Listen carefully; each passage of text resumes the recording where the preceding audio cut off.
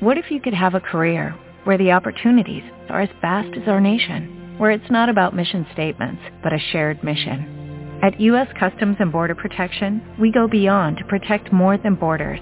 From ship to shore, air to ground, cities to local communities, CBP agents and officers are keeping people safe. Join U.S. Customs and Border Protection and go beyond for something far greater than yourself. Learn more at cbp.gov/careers. Blog Talk Radio.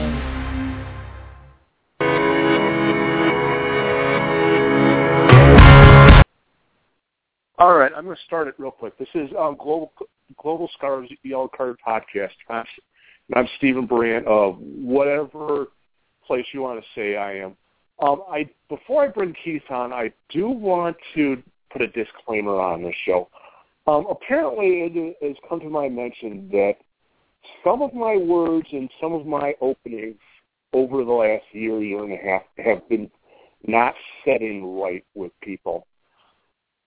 That is not my intention. Keith can attest to this. I'm probably one of the unintentionally funniest people to meet. If I have hurt your feelings or made you feel bad in anything I've said outside of ripping Manchester United, I want to apologize. That's not my goal. I'm insanely sarcastic and probably really biting. So from this point forward, I am not going to lead off the show with anything sarcastic or ripping in anything unless it's soccer related.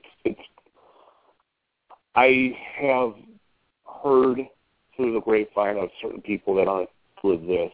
So anyway, let me bring him on. He's Keith O'Kinder from Columbus, and we have a jam-packed show. At the bottom of the hour, I'm bringing on a third guest just because I feel that we do better on the show. We do well on the show with two people. I feel the third would be good, and I haven't had him on in a while. Ryan Sealock of, Des Moines, Iowa. I wish that man had another thing I could talk to him about, but anyway, I just wanted to throw him in. We've got bazillion things to talk about, and number one off the top is Gus Johnson stepping down. Now, I know part of this is Keith is putting his name in for it, which I wouldn't blame him. Anybody worth their salt that has done play-by-play for 30 seconds in soccer should do that. So I'm going to give him the floor on that. But also, I've been listening to Jonathan Canwell. He's filling in for Jason Davis for at least 2 days. I don't know who's got the rest of the week, and I kind of hope it's Aaron Stolar, just because it's always good to hear Stolar. Too bad he's not doing his show. Too bad the Big Question show hasn't been around in a year, which is frustrating. Or Pablo Maurer, because hearing Pablo Maurer in the morning would be kind of funny. Though I don't think you could get Pablo to do a daily show with his shtick. It would not. It would be like if you put. It would be like if you put Dane Cook on and say he can't swear. So, anyway, thing with Gus Johnson. I'm hesitant to rip into him because we have found a reason why he stepped down. There were two reasons with it. One, he said in the press release that why he was leaving is that you shouldn't have to do a game. You shouldn't have to cram to learn the sport as much as he had to, and it's doing a big disservice to the sport, which is rightfully so. And the other part was, and this really comes to bite me, for the new listeners of this show, the only reason why I am back doing a podcast is because my mother died, almost 3 years ago at this point. So I have a lot of. I feel very sorry for Gus because I know what it's like, and I'm younger than Gus by a lot actually, which is Keith. You know what I also figured out today, Keith? You know what I figured out today? I'm older than Tannewald. I'm older than Tannewald and Jason Davis. Yeah, Tannewald said he'd been out of college 12 years. Think about that. Yeah, that definitely puts him younger than you. Yeah, I was like, oh God, and I know I know about the age Jason Davis is, and they're about the same age. I'm like, oh God, this just gave me another gray hair. I'm like, I shouldn't refuse to keep this. Oh, it's only going to get better. Trust me on this one. When I see, because the one that came up last week or 2 weeks ago was the premiere for the final season of Boardwalk Empire on HBO, and I happened to see somebody put this up on Facebook, and it came up on the Cleveland Force/Cleveland Crunch page on Facebook for those who remember those teams in those days. I'm like, why is there something about Boardwalk Empire on this page? And I scroll down. One of the guys with a very small minor role, but he was on screen for a few seconds, was a guy by the name of Ali Hoskevy. His father, Kai, was arguably the best player the Cleveland Force ever had, also played for the Finnish national team on a number of occasions back in the 1980s. And I'm thinking, I remember not only, it's not just a case of, he's grown up, and I remember watching his dad play. I remember seeing this kid as an infant. When he was a newborn, he was born in the middle of the season. I remember Kai Fleischmann bringing in a few games that first year and the second year. It's like, I saw this kid, in a baby carrier. Now he's on a big-time TV show. So that one was good for about a dozen gray hairs popping in on that one. But, exactly. We talk about Gus Johnson there. Richard Deitch of Sports Illustrated had the first story on it, and first of all, for those who are wondering, according to Gus in this article, it was a mutual decision. Although Gus says he probably reached the conclusion first, and as you mentioned, Steve, there's a lot going on. But he's riding a real roller coaster. His mother passed away this past summer. And she had been battling cancer for some time, and he had debated, bailing out. Was in fact talked to last night. Talked to her just before the Champions League final, and he was contemplating getting out at that point. And she talked to him and said, you do your job. This is your livelihood. You need to go back and do this. Plus, and these are things I didn't know. He's been raising a son, and he's also due to be getting married. I think either later this year or beginning of next year.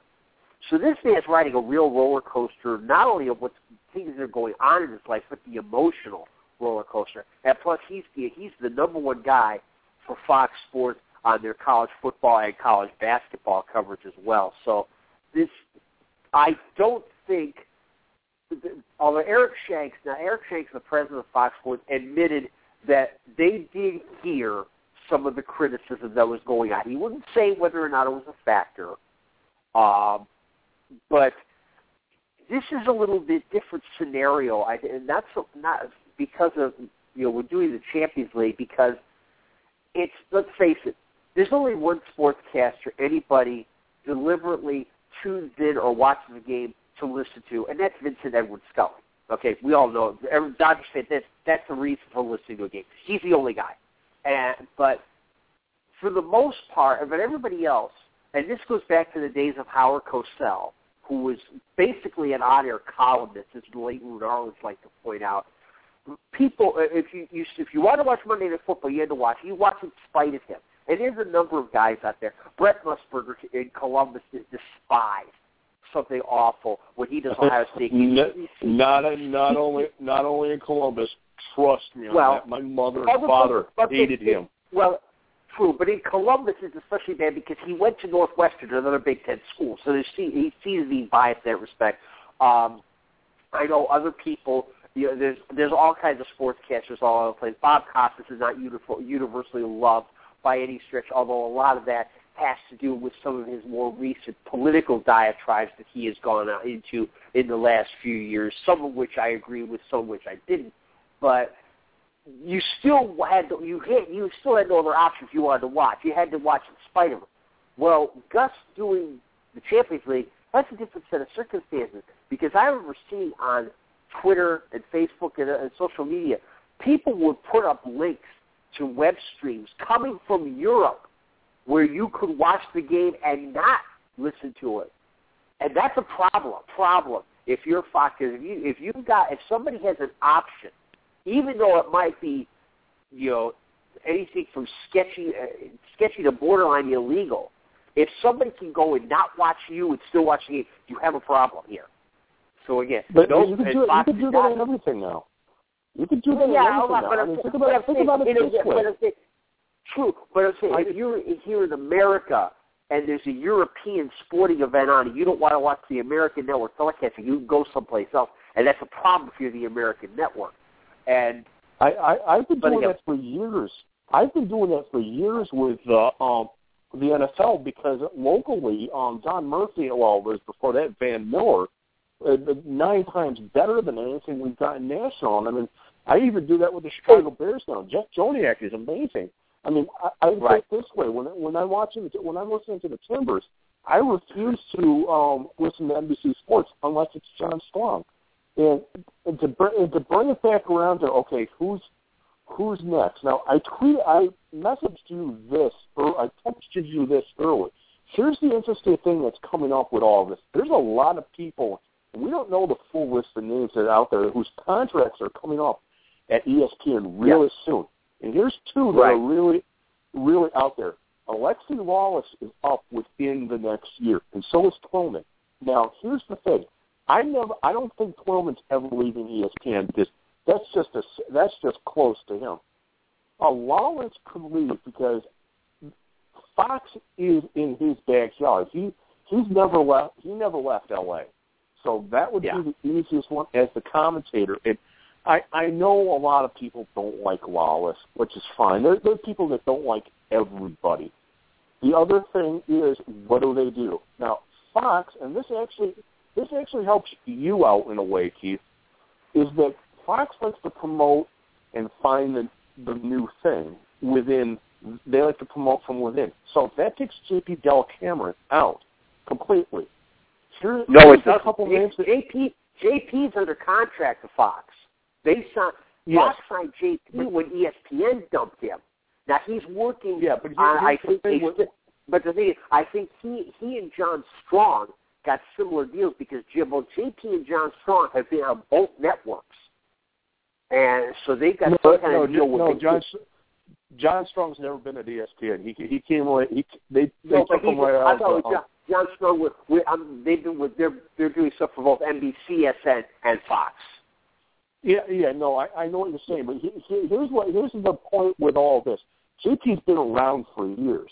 JP's an old hat when it comes to soccer. So what they're likely going to do is they're going to throw it at John Strong. I mean, John Strong is, I think, a year older than me at this point. Or they're going to go get Martin Tyler, Derek Ray, Ian Dark, and because I don't think so. Ladies and gentlemen, is Sky, and Sky cannot do the World Cup over the air. So here's the end around. You're just going to bring over Natalie Sawyer, Jim White, Charlotte Jackson, if she's still around after her baby. They will bring over Sky because that does the end around. They can put people on. I wouldn't be completely. I'm not so sure about that because first of all, something else started today that Fox started doing, and they started doing and on Fox Sports Plus, they started for the Champions League with the I can't think of what they call it, but basically it's like the NFL Red Zone channel, where you've got Fox with all the games going on at once, because the Champions League always has all their games played at the same time. Now, if you have Fox Sports Plus, you have that option where you can do it. John Strong was hosting it, as a matter of fact. And this is definitely and for what I was seeing on Twitter, got a lot of rave reviews, a lot of positive stuff about this, and that's something for Fox is very important because they've received a lot of criticism from the soccer community for being seen as not taking it as seriously as ESPN and NBC have done. And I think this is a step in the right direction. So and because of that, I don't think this Let's Go British thing is what Fox is going to do. I think I personally, this is my personal opinion, is I think they'll stick with American people to kind of set themselves apart. Yeah, I know they got the Sky tie-in, and that's a possibility. You might see Martin Tyler pop up, or Derek Ray. But I don't think they'll do like ESPN did for their international coverage of the World Cup and the European Championship. I really don't think so. And I know from one person at Fox that I talked to that they're glad that they've been able to do this deal where they can still bring John Strong in occasionally, because they had him before the NBC deal with the MLS came on, and so they definitely when they saw they had the opportunity to get it back, they did, and I think I think they're not going to go for the most part the Brit route, starting with next year's Women's World Cup, which is another subject we're going to talk about tonight. So, mark my words, Wallace will be part of this in about 3 years. That's a very good. It's a very good possibility. You're that one you got right. And I told you before. I'll say this: if I'm Fox, if I want Wallace, I want 12 and 2. The two of them don't always agree. And especially Twelman. Twelman is very opinionated. He goes on and says things that not everybody likes to hear. He's been very strong on the concussion issue in soccer and other areas. I think that having them together, especially in some kind of studio setting, would be good. So yeah, so it'd be very interesting to see if Fox going after Wallace. Yeah, pretty good possibility. Whether or not Twelman would leave, who knows?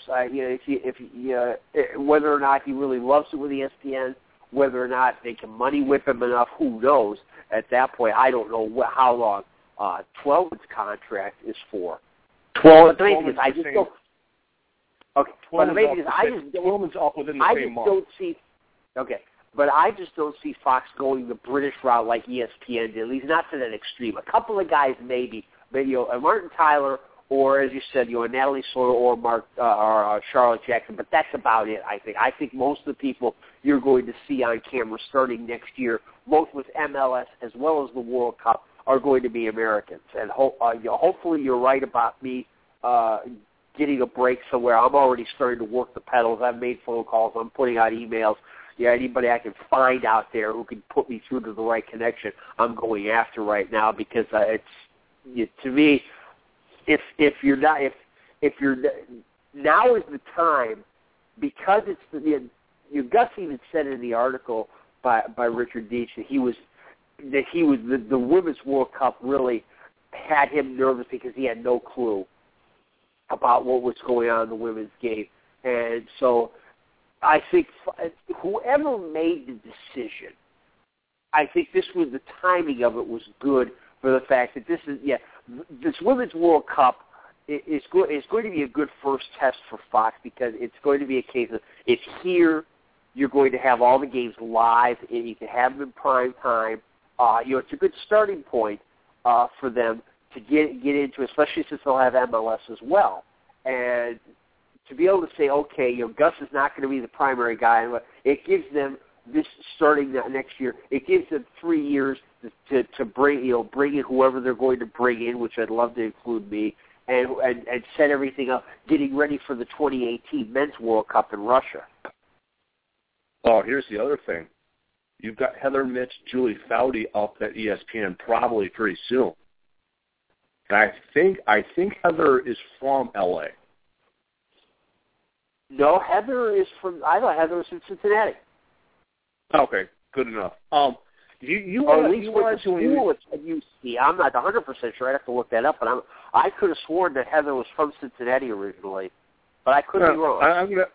I'm gonna trust you on it. You're the sage of soccer anyway. Well, believe me.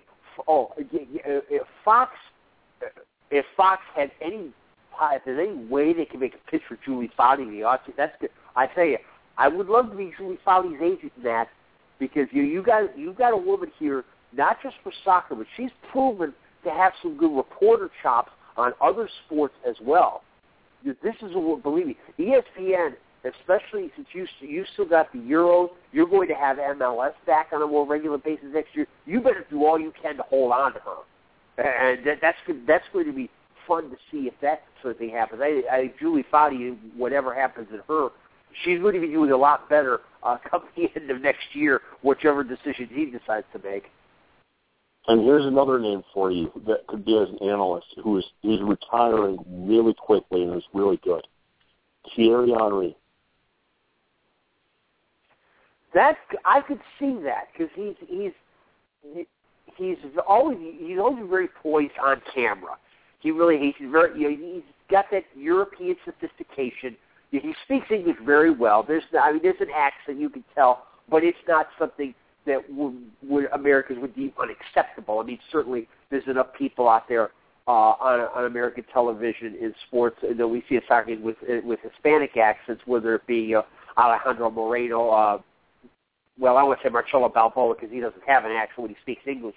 But there's a number of guys with Hispanic accents out there. I don't think his accent would be that big a deal. It's just a question of and he certainly is knows what's going on out there. It's just a question: would he be able to adapt quickly to that kind of role? We saw Tim Howard on some Premier League games, and he struggled at first. The difference though is in Thierry Henry's case, he's not been exposed as much to that American commentator mentality of I've got to say something every time there's a dead space. Saying that's one advantage Thierry Henry has. Being from Europe, he understands it's okay to have some silent periods, just like in baseball. So that'll be interesting to see if anybody does make a move for him. It wouldn't come as a total shock if it did. Yeah. So the next topic up is obviously you wanted to bring this one up is the Women's World Cup coming up, and I have a feeling you're talking about turf and the issue. Yes, I am talking about the turf because there's a couple things recently that have come up. In fact, Bobby McMahon did a column for Forbes.com that I saw today that I found very interesting. The players are trying to ramp up the pressure on FIFA, and Bobby McMahon brought up two really good points. He said, okay, Canadian Soccer Association. The rumor is two things. Well, two things. Number one, last week on ESPN FC, they were talking about the 2022 World Cup in Qatar, and then 2026. And I guess one of the things Sepp Blatter said at the Soccer Conference in Manchester is he hinted that he would like to see the 2026 World Cup in North America. And there's a lot of talk about Canada bidding for the 2026 World Cup. So Bobby McMahon put out the challenge. He said, okay, if turf is acceptable for the Women's World Cup, and that was part of the bid, and that was part of the reason why you got the Women's World Cup, do the same thing for the 2026 World Cup. Put it in and say, we're going to use turf fields and see what happens. Because I guarantee you what the response would be.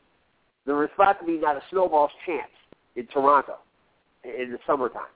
So, and the other thing he brought up, I said I didn't realize, Moncton, New Brunswick is one of the cities that is they actually hosted under 20 World Cup games this past year, and it's going to be a host in the World Cup next year. They had a stadium with a grass field, and a very good one. They had to put in turf because FIFA wanted to make sure the competition is completely equal in terms of playing surfaces. Well, first of all, they had a couple grass surfaces, in particular Toronto at the National Stadium where Toronto FC plays that had grass, so it didn't fly for the under-20s. But now they're saying for the Senior World Cup, it has to be the same surface for all. So they had this grass field torn out at a cost of about $1.5 million and a new turf field put in. Guess who paid for the new turf field? That's right, Seth and the boys paid for it. So if they can pay to have a turf field put in, why can't they pay to have grass fields put in for next year's Women's World Cup?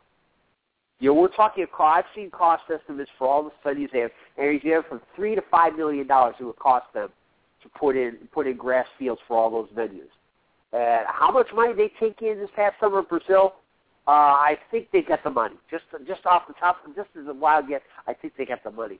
So, but all that aside, the end of the day, here's what's going to happen. What are two scenarios going to happen? Number one, the World Cup is going to get played on artificial turf, and all the players are going to show up. Teams are going to show up. Number two, you're going to have some teams and some players say, I'm not playing, and the World Cup is going to go on turf without them. Thus, the only people being hurt by it are the people who decided not to play. It's that simple. FIFA is not going to budge on this. They're not going to change their minds unless these lawyers that the women have hired are able to successfully go to court in Canada and say, yeah, you're violating Canadian law by doing this. Because remember, that's how the cooling breaks got put in for this year's World Cup. A Brazilian court issued an order saying you have to do this. So therefore, FIFA was legally obligated to do this.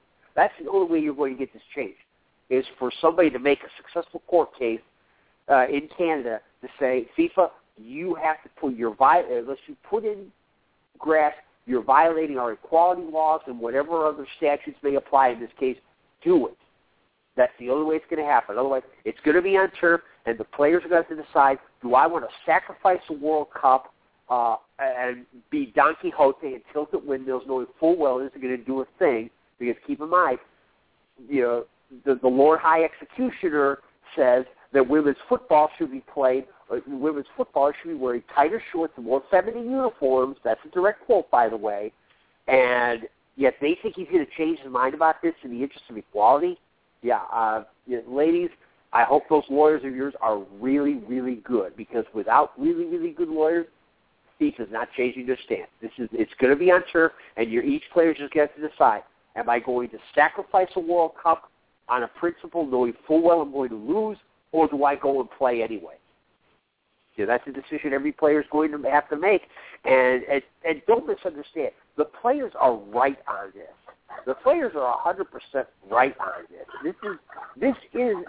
This is discriminatory because this is something the men certainly wouldn't accept, and FIFA wouldn't force them to accept. So why is it different for the women? So I'm going to interrupt you right now because Ryan Seelife on. What's up, man? Hey, Ryan, hey, welcome back. Hey, how's it going, guys? So I wanted to drop you in on this conversation because we're kind of doing like lightning round and top of stuff. Now, obviously, Keith is happy that Manchester United won. I know from following you on Twitter in the last month has been epic. As I said to Ruben about a week ago, when you completely flipped your collective mind on Alexi Wallace, which was, I wish we could go back and recreate that whole Twitter reference, the whole Twitter thing when you lost it about Jermaine Jones, because that was good. But also the whole watching Newcastle and that Mike Ashley trying to buy Keith's favorite team, but he's not going to. He's trying to sell the team, but he's not. He gives a vote of confidence there on Pardue, but we don't know. I guess, oh, go ahead. As Ray Hudson pointed out, and he's not been part of Newcastle, God, since the 70s. How much it pisses him off about this, and if you can make it, I'll put it this way: if you can make Ray Hudson mad, you know something bad has happened. Yeah, pretty much. I mean, saying it's a mess is an understatement. I mean, until he sells, it's never going to fully get better. I mean, if Pardue somehow does go, whoever he brings in could even be worse. It's just not a very fun time. I mean, definitely the fans deserve better, and he's in it for a buck, doesn't care about what the fans think or the club or the team or anything, and he says now that he's not going to put the club up for sale this year or through next year. But the problem is also finding someone willing to pay that. Right now, you can't. It's hard to hit the asking price once when we're, struggling like we are, finishing 10th or 16th. I mean, it's to find the right buyer, and it's just a mess. And I mean, what good manager would want to come into the situation? If Pardue does go, which it's going to take a lot. He's that cheap that he doesn't want to have to pay out to end the contract. So it's either going to have to get really bad, or Pardue will have to quit, which he says he won't. So yeah, it's going to be a fun next week. That's for sure. Yeah, I don't know if anybody saw it, but I put out a tweet that I was hoping people would understand. I said that Newcastle certainly looked like they were standing in the dark at Southampton. Mm-hmm. Yeah, it's that, and I mean, I'm kind of. We've had a tough time against them. Everybody gets the Beatles reference there, I hope, right? Yes. Good. But, yeah, I mean, and Hull, coming up, Ben Arfa won't play against us, but I just, right now, the scenes, if you guys get, if it's not on a major channel, if it's not on the regular NBC Sports, if you get the extra time, you definitely should watch it. There's going to be protests, and, I mean, especially if we fall down early, it's going to get ugly, so. If nothing else, it'll make for interesting TV. Yeah, I definitely plan to. I'm going to have to see what time it is because I get the extra time, so I'm going to have to see when it's on because I'll have to. I'm away most of the morning Saturday to see my son play, and so I'll definitely go back and record that and see what it looks and sounds like. Yeah, it'll be, if it's like the last time that there was a lot of unrest, it's going to be pretty crazy atmosphere. Oh, and I'm watching the Arsenal. I'm watching the Arsenal City game. It's still really odd to me to see Frank Lampard out there in light blue. It's how Man City is getting around the financial fair play rules, and that's a whole discussion for a whole nother show about financial fair play because I could rip into that one pretty rarely. I did want to give you a couple minutes, Keith, on Manchester. We would want to get Cardigan on that one because he's the expert on that. Although from what I've read from him, and I read, if I'm off, I apologize. It's basically from what I've read from what I'm gathering, what he writes is that financial fair play is more about just pure spending numbers rather than going into debt. And if that's the case, that's the real flaw. See, to me, I don't have a problem with the club spending money if they have it. Like a Bayern Munich, for example. Bayern Munich do not owe anybody a euro whatsoever. They are debt-free. They have money on hand. If they want to spend that money, they have it in hand. I don't have a problem with that. It's when teams like a Manchester United, I'm going to say that because, yes, they've borrowed a boatload of money, and this is related to the Glazers buying the club and using the club as their personal ATM. But when you borrow money to spend a lot, that's a problem. That's what should be penalized, not spending the money that you have on hand in the bank that belongs to you. Now, Keith, I do want to give you some time to talk about Manchester United because that's how I said the show was going to end up, and then Gus Johnson leaves. Well, I'll make it brief because I also want to get to Qatar 2022 because something came up last week about that. But man, it definitely looks a lot better, at least, especially as far as the attack is concerned. Van Gaal has obviously decided to change the system. And that's the sign of a good coach, no matter what sport it is. To be able to, it's a lot easier, it's a lot smarter, I should say, to adapt a system that fits the personnel you have, rather than try to do the old square peg in the round hole thing and force players into a system. He realized with what he has, he's better off doing this 4 in the back. And part of it is injury. He still doesn't have Luke Shaw yet. It was Marcus Rojo's first game back. When those two are fully integrated, it might go back to a 3-man back line. But as a couple of the guys pointed out, as Robbie Earl pointed out, if you're going to play 3 in the back, all 3 defenders better be really, really good. And they don't have that yet. They don't have 3 good and healthy defenders. They will once Rojo is integrated and Luke Shaw is fully fit again. But Van Gaal obviously adapted to what he had. Di Maria is going to make a huge difference in this team. He already has. He made things look better against Burnley just with who he had out there. Then he brought these other changes. I tweeted 5 minutes into the match, this already looks a lot better. But I'm not getting too wound up just yet, even though the club management has said right now they still think they can finish in the top 4. I think they still can, but things they're going to have a lot more results like this. It's not impossible. Chelsea is not going to win all their games. The teams like Chelsea, Arsenal, and Liverpool, they're going to have the European commitments to deal with, and that's going to make a difference, especially for Liverpool. But it's definitely looking a lot better, and I think once all the backline players are healthy, you're going to see a much different Manchester United than what you saw the first couple weeks of the season. Another thing, and I want to bring you in on this one, Ryan, before we get to Cutter. I'm just fooling around on Twitter right now, and apparently Reddit, MLS Reddit is reporting that the MLS is announcing Sacramento on Friday. Interesting.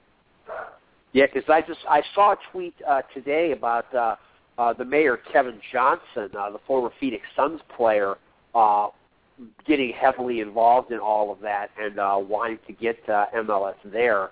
And they've certainly been pushing for it for quite a while. So that is rather interesting. It'll be interesting to see how this is going to come about, because another thing that came up, and this is something that Alicia Rodriguez had a great column about on SB Nation regarding Chivas USA. The reports are coming out that are saying that there's a very strong possibility that Chivas USA will not play next year and might not even play in 2016 while the rebranding, selling of the team, all that other stuff goes on. So there's been a little bit of talk of maybe that's what's going to happen to Chivas, is that they're going to, because one of the things Alicia pointed out is nobody from MLS has really come out and denied this. This isn't like when the talk first surfaced about Beckham giving up on Miami and going to buy Chivas USA, it said MLS was right on top and said, nope, not going to happen, period. But nobody in MLS has commented on this yet. And I can't remember who broke the original story. Brian Strauss. Brian Strauss broke this story originally, that this was being talked about. And Alicia says he can usually be trusted. But Alicia had a great column basically saying, for all of us fans, and I've been there, I know what this feels like, to put your heart and soul behind a team, only to see it run into the ground and take it away from you, even on a temporary basis. It hurt. So that's going to be interesting to see if somebody starts asking, okay, is this going to be, are they just going to take Sacramento Republic in, or is Chivas moving up there, or what? That's going to make for a pretty interesting dynamic on multiple fronts. Well, what do you think of that, Ryan? Yeah, it's definitely Chivas' messed up situation. And I mean, if they think it's best for the club, I suppose. I mean, I don't see why. I could see them like maybe missing next year, but I don't see why it'd have to be 2 years. But that's ultimately their call. I mean, I think Sacramento. It's nice to see Kevin Johnson get involved, like Steve Nash. Kind of have a for the casual fan or even people not into soccer that'll get into it. It's kind of nice to have someone like that champion it. I mean, the thing is, are they growing too fast? Obviously, Garber wanted his New York teams, and we're getting that. But jumping up all these this number of teams now, talk of getting up to 24. I mean, at what point, how many is too many? I mean, especially under the single entity system, which I think is more and more quickly becoming outdated, and I think it's going to create an even bigger disparity between the haves and have-nots. So, while I think it's good for Sacramento, I definitely think it could be bad for a lot of markets and a lot of teams. Yeah, I still think, and I'm not trying to criticize the clubs or their fans of all these teams they've been adding recently, but I do think they've progressed a little bit. They've gone a little too far in the expansion. If it had been up to me, right now I think 16 teams would have been ideal at this point, maybe 18. Certainly MLS has done a lot better than anybody has expected for 20 years. The biggest reason to me being the soccer-specific stadium issue, which is greatly lower costs and allow teams to control more of their revenue stream. single entity is something that certainly needs to be phased out. I think MLS wants to do that in some fashion or another, because you've got these people putting up this money. They want to have more say-so, and while you do have to have some kind of structure where you do, as you said, Ryan, you don't want to see a big separation between the haves and the have-nots. It's one of the reasons why the NFL is so successful is because of that. With the revenue sharing and things of that nature, the NBA has done pretty well. You look at San Antonio. In an open market, there's no way San Antonio can compete with the New Yorks and the Miamis and Los Angeles, but they won 5 championships in 12 years. They have a system that's not perfect. It's certainly done pretty well in terms of allowing smaller markets to compete with bigger markets. The NHL realized that, although they had to give away a season to do it, they've restructured to a point where smaller market teams can compete with bigger market teams in terms of spending on players. And when the MLS does need to have that in place, it would be ideal to have, first of all, owners actually more control their teams than one, and number two, be able to set up clearer rules about player allocations, whatever the case may be. Bruce Arena is about to get fined by MLS because he spoke to the Washington Post heavily criticized. They did fine. Yeah, he criticized how the Sasha Question situation was handled.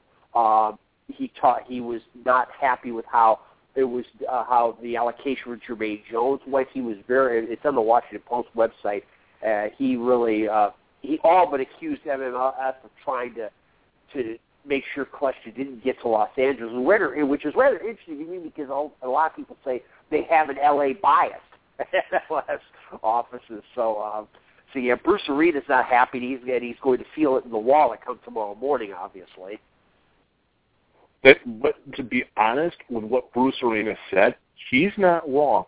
Go back, and there's about 3 podcasts back of Center of the Galaxy where Josh and Adam Serrano talk about Corner of the Galaxy. Corner of the Galaxy.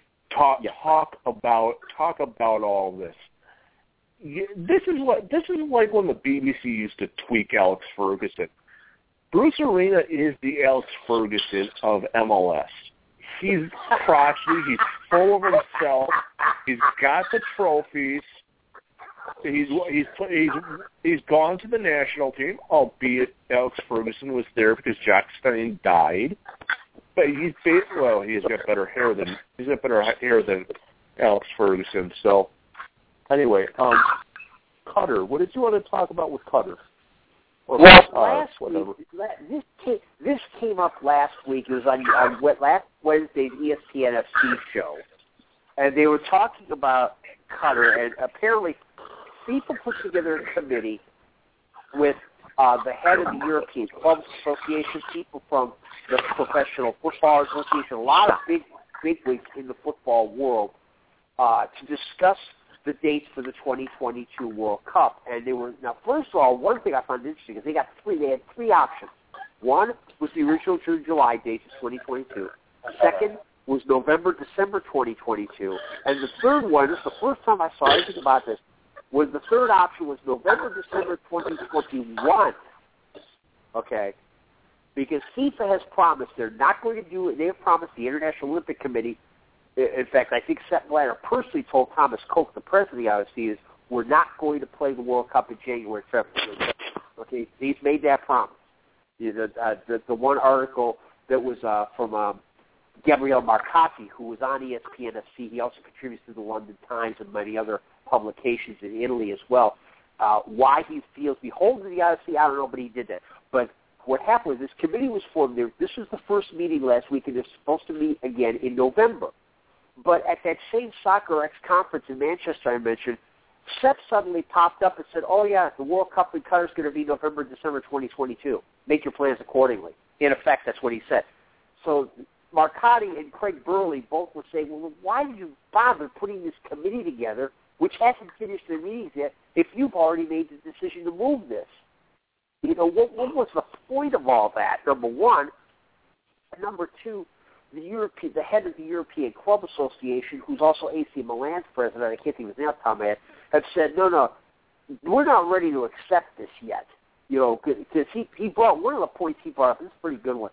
If you look at the rosters of the World Cup this past year, 75% of the players play for European clubs. These guys still have some say-so, and I think they still have some say-so in this matter. And it's obvious that two things are wrong. Well, first of all, what Sepp said is probably going to happen. Because, like I said, Sepp is Lola in damn Yankees. Whatever Lola wants, Lola gets. And Sepp realizes that this weather issue, sooner or later, he's got to come to terms with this. Because, and here's something Craig Burley brought up.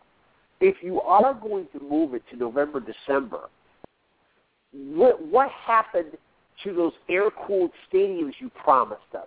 Because the people in Qatar, they have said, and they're still saying, no, we're still planning for a summer 2022 World Cup, June, July. We have not agreed to this change yet. We're not planning for this change. So what became of those air-conditioned, air-cooled stadiums they were supposed to be building? Huh? Where is somebody in the media coming up saying, hey, what happened to this? Isn't this going to happen anymore? Wasn't this part of the plan when you sold us this bill of goods? Which some people might take literally, obviously. So it's at the end of the day, this World Cup's not going to be moved from Qatar, barring some serious international human rights pressure, and I mean serious. And I know ESPN did a great story on the foreign worker abuse that goes on in that country.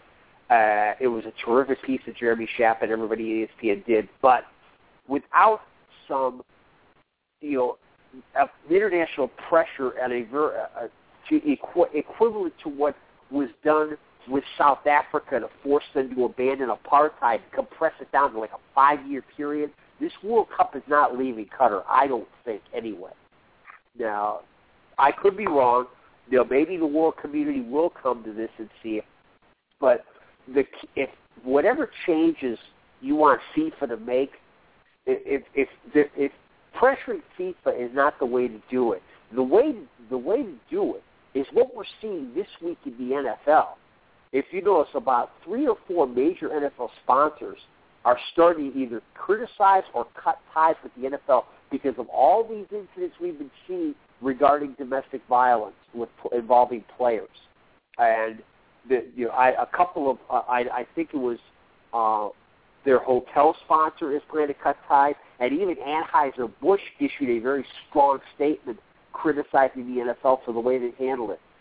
The world community, if they want to bring about these changes with FIFA, whether it be the turf in the World Cup or the worker abuse in Qatar, start pressuring the sponsors. You get on their case, and that's where you're going to get FIFA to listen, because Seth does not see himself. Seth sees himself as impervious to pressure. He's not going to bow to anybody who doesn't have power to match him. Well, those sponsors have power to match him because those sponsors are where he gets his money from. And as the late Mark Felt told Bob Woodward at the beginning of Watergate, follow the money. Yeah, and there's our monthly hit on Watergate. If you guys haven't caught on, Keith and I make a lot of really random references. In the top 10 is usually Watergate. There's usually a Watergate reference, Civil War reference, or the Mayflower trucks leaving Baltimore in the middle of the night, just out of the blue. And I was actually going to refer to you as the Brian. Is it Sip or Sap? Oh God, what is his name? The Browns quarterback in the 60s. That was the cardiac QB. Brian Sipe. Is that Brian Sipe? Okay, Brian I know Sipe, he yes. went. Yeah, he went on to play with the Bears. There was a bunch of your ex-quarterbacks that went to play with the Bears, which Sipe went to the New Jersey Generals in the USFL. He didn't go to the Bears. And in fact, I think he's coaching at college now. I think at San Diego State where he went to school. But yeah, that was Brian Sipe back in the late 70s and early 80s, and I remember very well because I froze my buns off in Cleveland Stadium in that playoff game at the end of the 1980 season when the wind chill was 35 below zero, and he threw that interception that cost the Browns a trip to the Super Bowl that year. Oh, I just got a cold chill up my back just thinking about that one. Oh yes, there's a lot of those from the late '70s, like the San Diego Bengals one. That's the cold game too. Freezer Bowl, yes. I say it's Dave. I talked to Dave Lapham once, who was guard for that team. He says to this day, temperature gets below 45 degrees. He's got to put on his coat because the linemen all play with no shirt sleeve. His skin starts hurting because of that. To this day, the temperature drops below 50 degrees because of that game. Oh, I can imagine. I remember the whole NFL Network did a bit about that one a while back. Yeah, they did the top 10 bad weather games. Yeah, they did the top 10 bad weather games. And, of course, the Ice Bowl in Green Bay was number one. Bart Starr says to this day, he thinks about that game, he starts getting cold. They used this on the football show about a week ago, but who is the one player for the U.S. national team that you do not want to see ever turn out for him? That's just there, but you just don't want to see him make it up. Because what they were talking about, and this was a day where they had Neil Barnett and Ray Hudson, who Ray Hudson hates the England national team, and Neil Barnett doesn't like anything that has a Liverpool connection to it because he's the Chelsea main anchor on Chelsea TV, which is just truly putrid. They were saying that there's some call for Lee Cattermole to play for the British national team, which they were both saying, no, you don't put Cattermole on the team. He stinks. So if you had to think of someone that's out there still that people want to have come up but that really shouldn't? I can't think of anybody really off the top of my head. Certainly, no, it's just the guys who have for the older guys for the most part are gone. People like your Carlos Bocanegra just retired recently, and I didn't have any. Again, Carlos was a terrific player for us, but you think more in terms of older players who are losing it. Certainly, Oguchi Onyewu is a player who I had his problems once he turned 30, but I don't see him being considered for the national team again. But other than that, I can't think of anybody out there right now who I'd say, no, I don't want this guy around. I think Jurgen, for the most part, has done a good job in picking the players as far as the pool is concerned. It's just a question of picking the right 11 for the matches that was an issue in the World Cup, especially after Josie Altidore got hurt. Yeah, one of the other ones people were talking about is not Josie, is the other one, the guy that's over at Utrecht right now. The former Red Bulls guy that went over. God, what's his name? He's the striker that Stoke just took over. I'm completely blanking. Juan Aguilio, that's who it is. Yeah. Aguadello. Yeah, Juan Aguadello. I think he did okay. There are other players better than him, certainly, out there.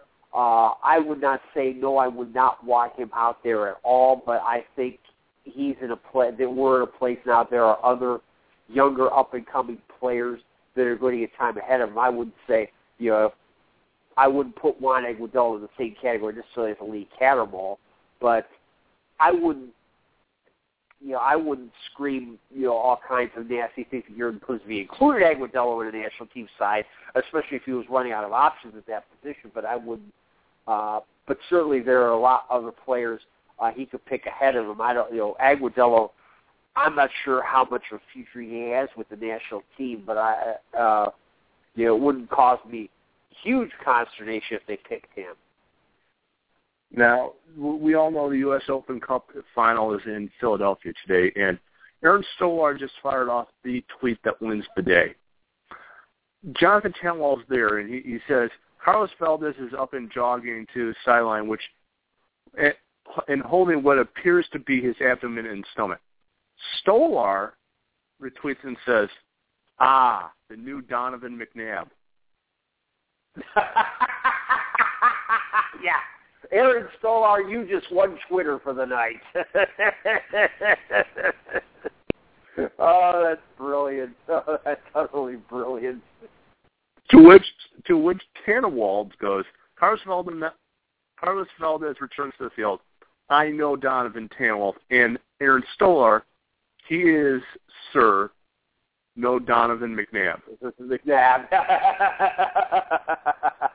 Yeah. That's pretty... Philadelphia sports fans have long memories. There's no question there. They're among the best sports fans in the country, and part of the reason is they're some of the most demanding and most difficult. And I think I see that as a positive. I think that's a good thing. It's it's a city like Philadelphia. You've got to lay it all out there. Being gifted and talented is one thing, but you better give your. It goes back before that, but it's that Rocky mentality. That's what they want to see. They don't care how talented you are. It goes back to Eagles players like Norm Van Brocklin and Chuck Bednarik. Guys like that who. Yeah, I mean, don't get me wrong. Van Brocklin and Bednarik are both in the Pro Football Hall of Fame and deserve to be, but these were guys. They took no guff. They were tough. They gave everything they had. And that's what Philadelphia fans want to see. That's why a guy like a Mike Schmidt was so loved. He was the greatest third baseman I've ever seen. But the guy, he never cheated a fan out of his money. He gave everything he had that day, no matter what the case may. Bobby Clark, another great example. Guys playing hockey as a diabetic, and in the 1970s, when the care and treatment of diabetes certainly wasn't what it is today. And you're playing hockey, that kind of intense sport where you get cut all the time. Those are the kind of people that Philadelphia fans love, and that's what they want to. That's the kind of attitude they want to see out of their athletes, and those that do give that are rewarded. Even if Julius Erving, Julius Erving is regarded as flashy, high flying, graceful, and everything else, but the guy gave his all for those teams, even when the team were so screwed up because of all the crazy personalities they had out there, the Darryl Dawkinses and the Lloyd Freese and George McGinnises and all, and yes, Kobe Bryant's dad Joe, who played for them briefly too. And so the Donovan McNabb reference there is really brilliant. It really says a lot about the Philadelphia fans. You gotta love the soccer culture where we can throw in references of Watergate, Donovan McNabb, Mayflower references, and all that. Anyway, we're coming up to the end of the show here. Next week, I have no idea what we have planned. Of course, I'll probably come into Friday thinking absolutely nothing, and then something big will happen, or we'll get a guest will pop into our lap. I'm working on Alan Hinton. Alan Hinton, the former Darby County player and also longtime coach here in America with Tacoma Stars, among many others. I've exchanged emails with him, so we're working on getting him on there to hopefully talk about both soccer cultures, as hopefully a few good Brian Clough stories I'm hoping to hear out of him as well.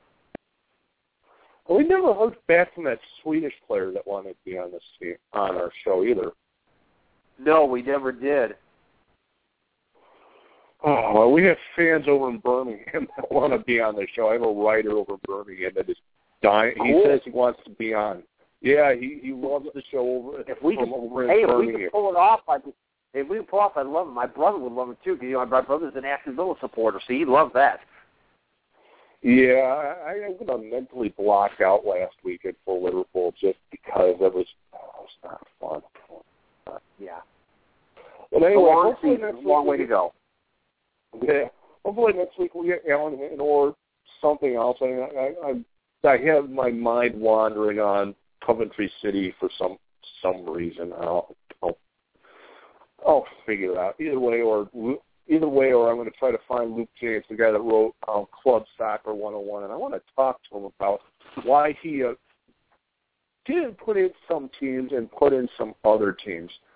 So the San Diego, he doesn't put in the New York Cosmos or anybody from the old NASL, but he puts in the San Jose Earthquake and references to the old NASL. Really? I'm not knocking it because it looks like it's a brilliant book, by the way. It talks about every team out there, even one that's not going to, even one that I keep wishing bodily harm on, and Keith knows where I'm going on this one.